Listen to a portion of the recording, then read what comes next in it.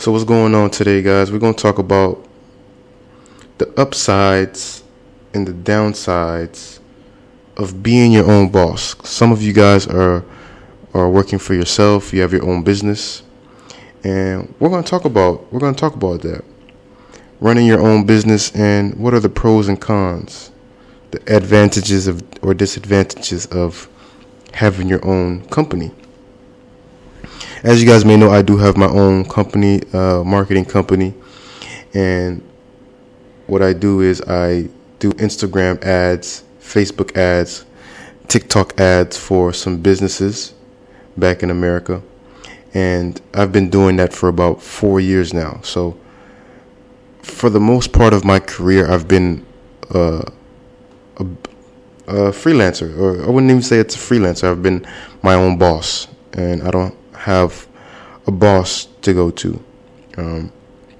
I did have a short job out of college in New York, but I stopped doing that after like 6 months, and I realized that I prefer to work for myself. So now it's been a journey of having my own marketing company, and it's a decision that you have to make. Some people, they like to work as an employee, working a 9 to 5, but other people realize that they prefer to do their own stuff, and there's no right or wrong if you prefer to work in a corporate job or work for yourself.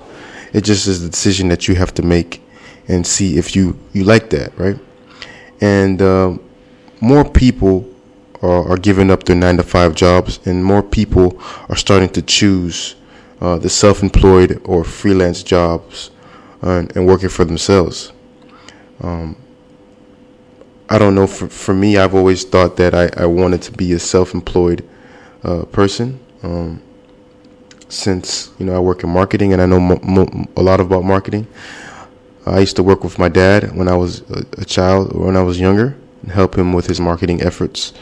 We used to do a lot of guerrilla marketing, which is like you have flyers, papers, you put them in the cars, you put them in the note cards, you put them in the mailboxes, and we just do a lot of guerrilla marketing.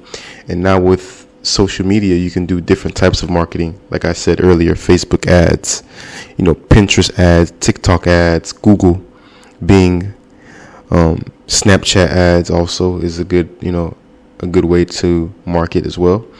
And I've always wanted to do marketing, and I love marketing. Marketing is just a fancy word for testing. So all it is in marketing is, what I do every day is I test a lot.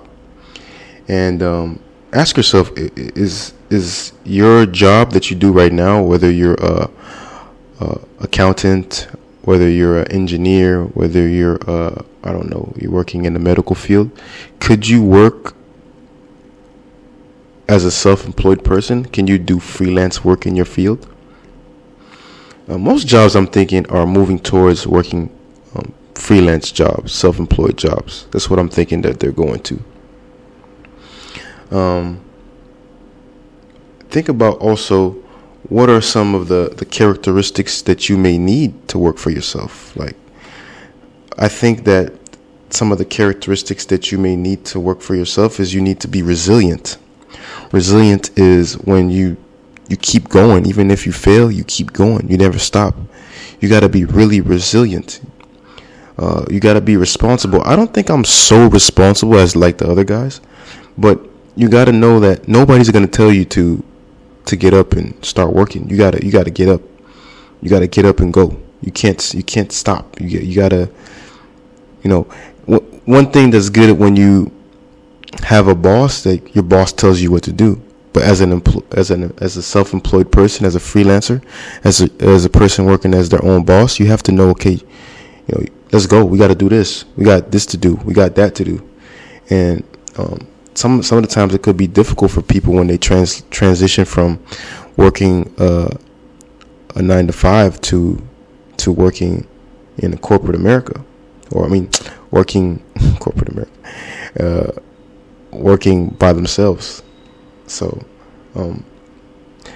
there's a lot of challenges, there's a lot of freedom for being your own boss. Like right now, I'm living in Argentina, and I'm traveling the world as I'm working. But you have a lot of freedom, but there's also a lot of challenges that you may face, working independently. And one of the challenges that I face sometimes is the time zones. Sometimes I want to go to I was in Brazil last year, and Brazil and Argentina have the same time zone.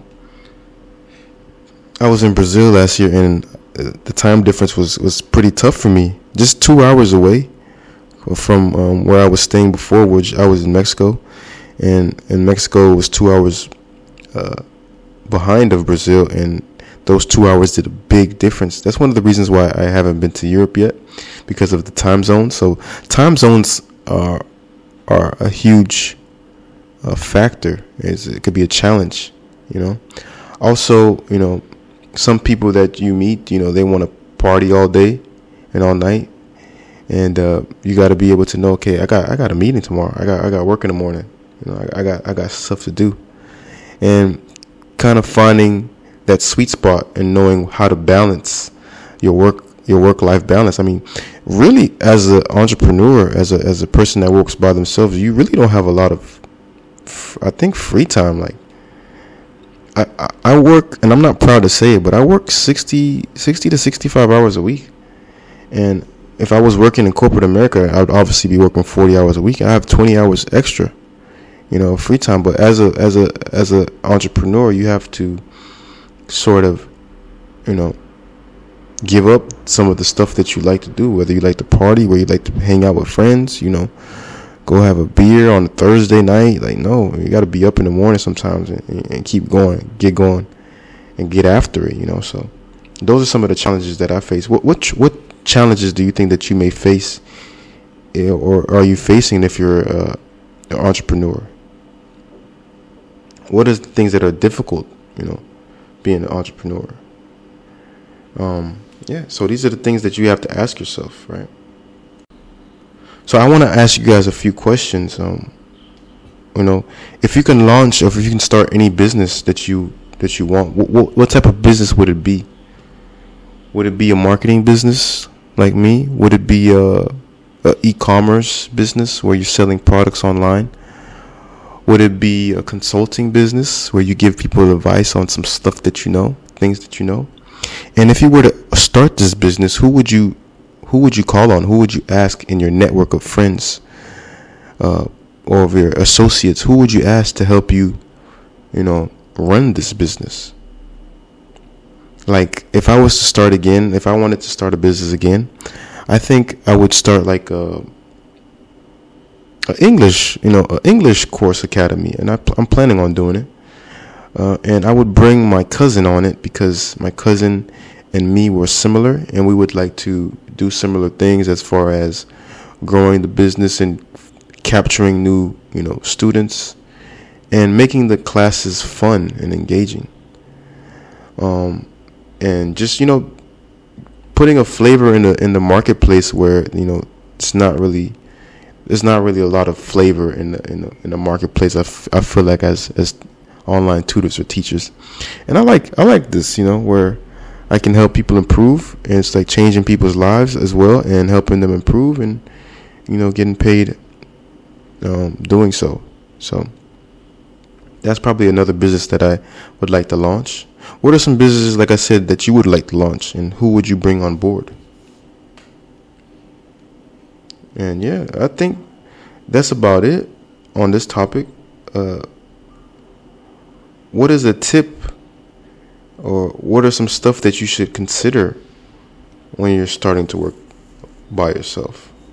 So yeah, I just wanted to talk about that for a little bit. You guys have a great rest of your time, and I'm gonna catch you guys in the next episode.